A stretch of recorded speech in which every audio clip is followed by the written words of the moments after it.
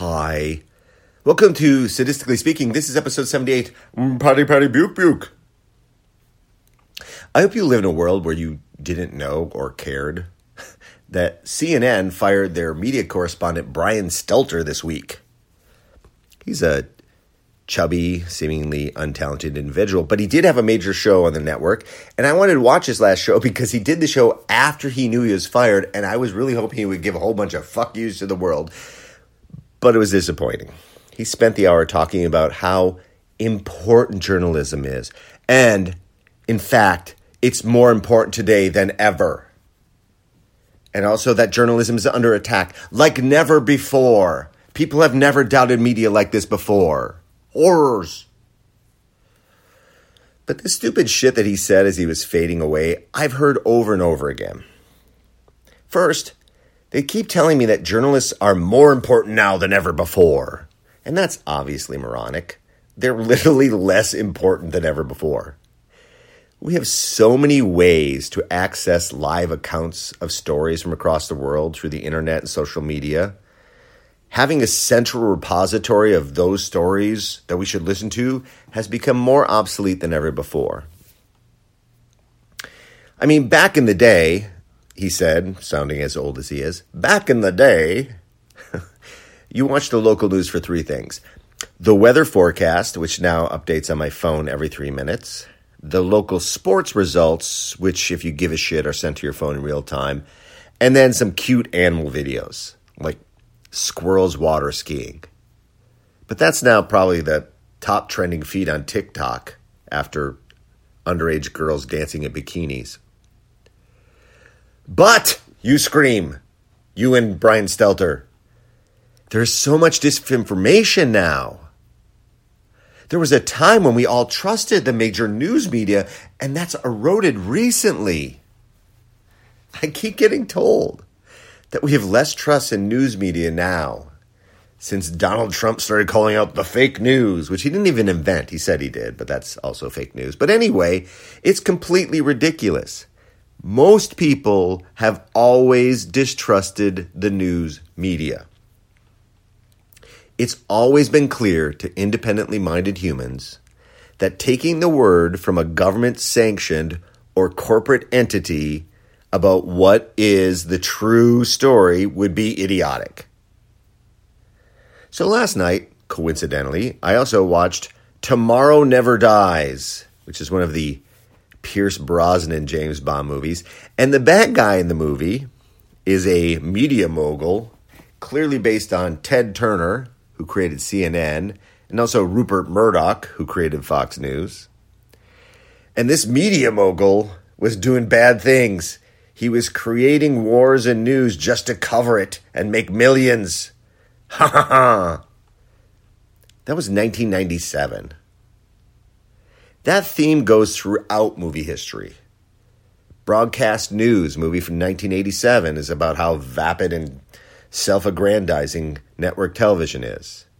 The movie Network from 1976. The lead anchor goes insane and starts yelling about the disgusting nature of current culture and becomes a cult/religious hero. These movies are fuck old, but if you watch them today, it feels like they watched some Fox and CNN before they wrote the scripts. Back in 1940, His Girl Friday, great movie, one of my favorites. It's a screwball comedy with the great Cary Grant playing a news editor who will lie about anything to push his profits and get his political candidates that he wants. And it's funny because it's so obviously true.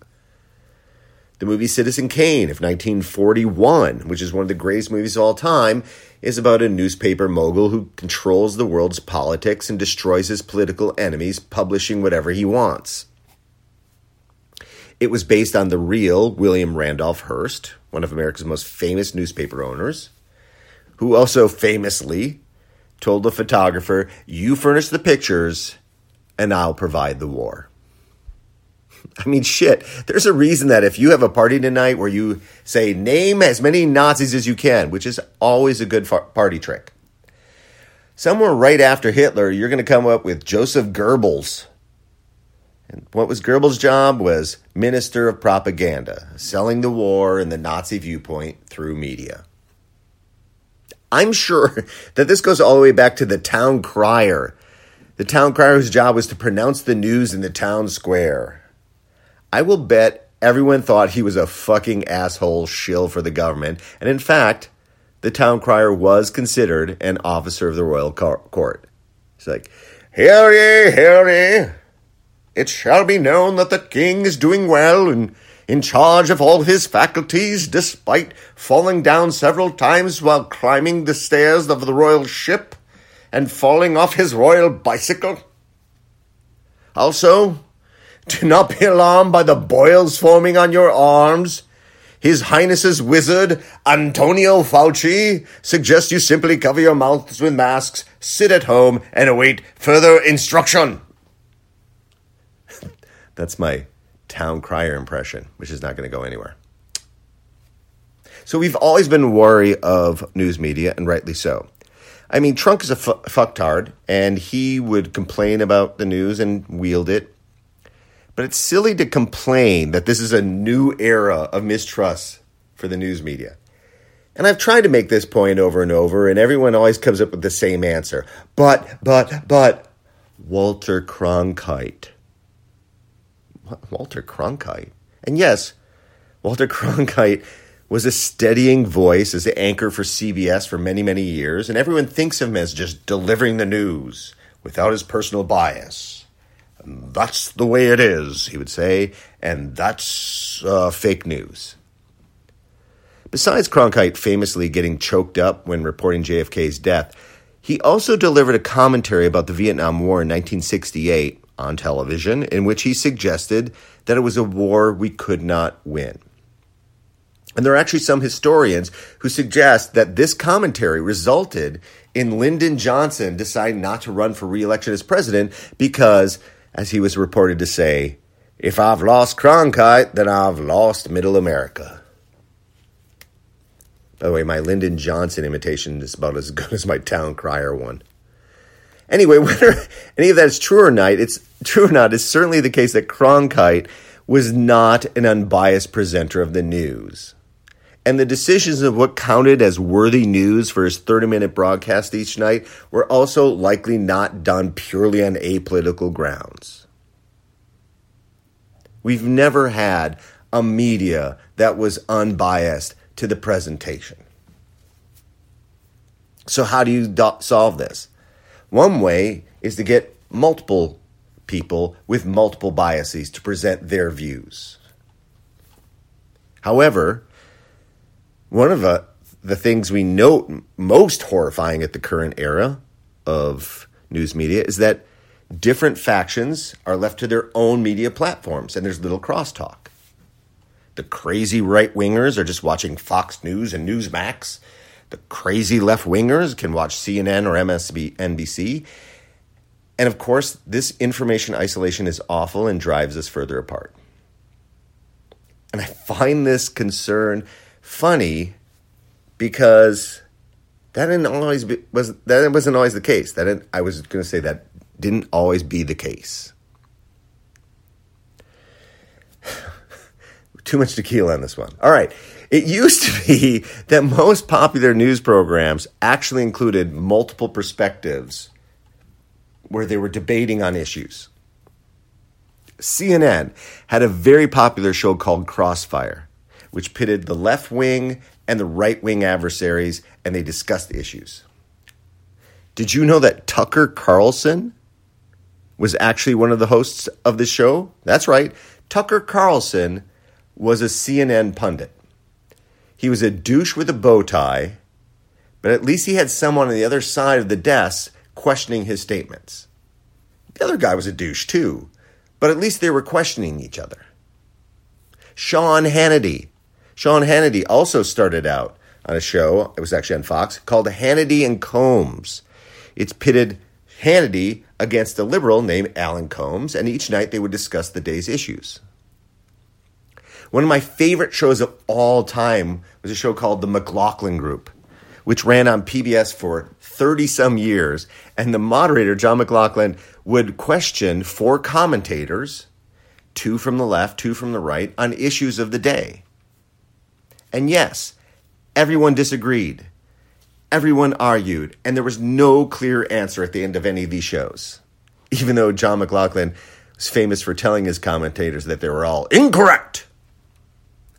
The point is that you got multiple perspectives, and then you could decide for yourself on what made most sense to you. For some reason, this type of antagonistic approach to discussing the news got a bad rap. It was extremely popular and then disappeared. One of the death knells for this genre came from a famous episode of Crossfire in 2004 with our boy Tucker Carlson and former Clinton campaign advisor Paul Begala. I think that's who was on the other side. Their special guest was Jon Stewart. And Jon Stewart at the time was the king because of The Daily Show. Stewart came on, he mocked both of the hosts, though mostly Tucker, and then he urged them to stop the arguments. And here's what he said, I'm quoting, "It's hurting America.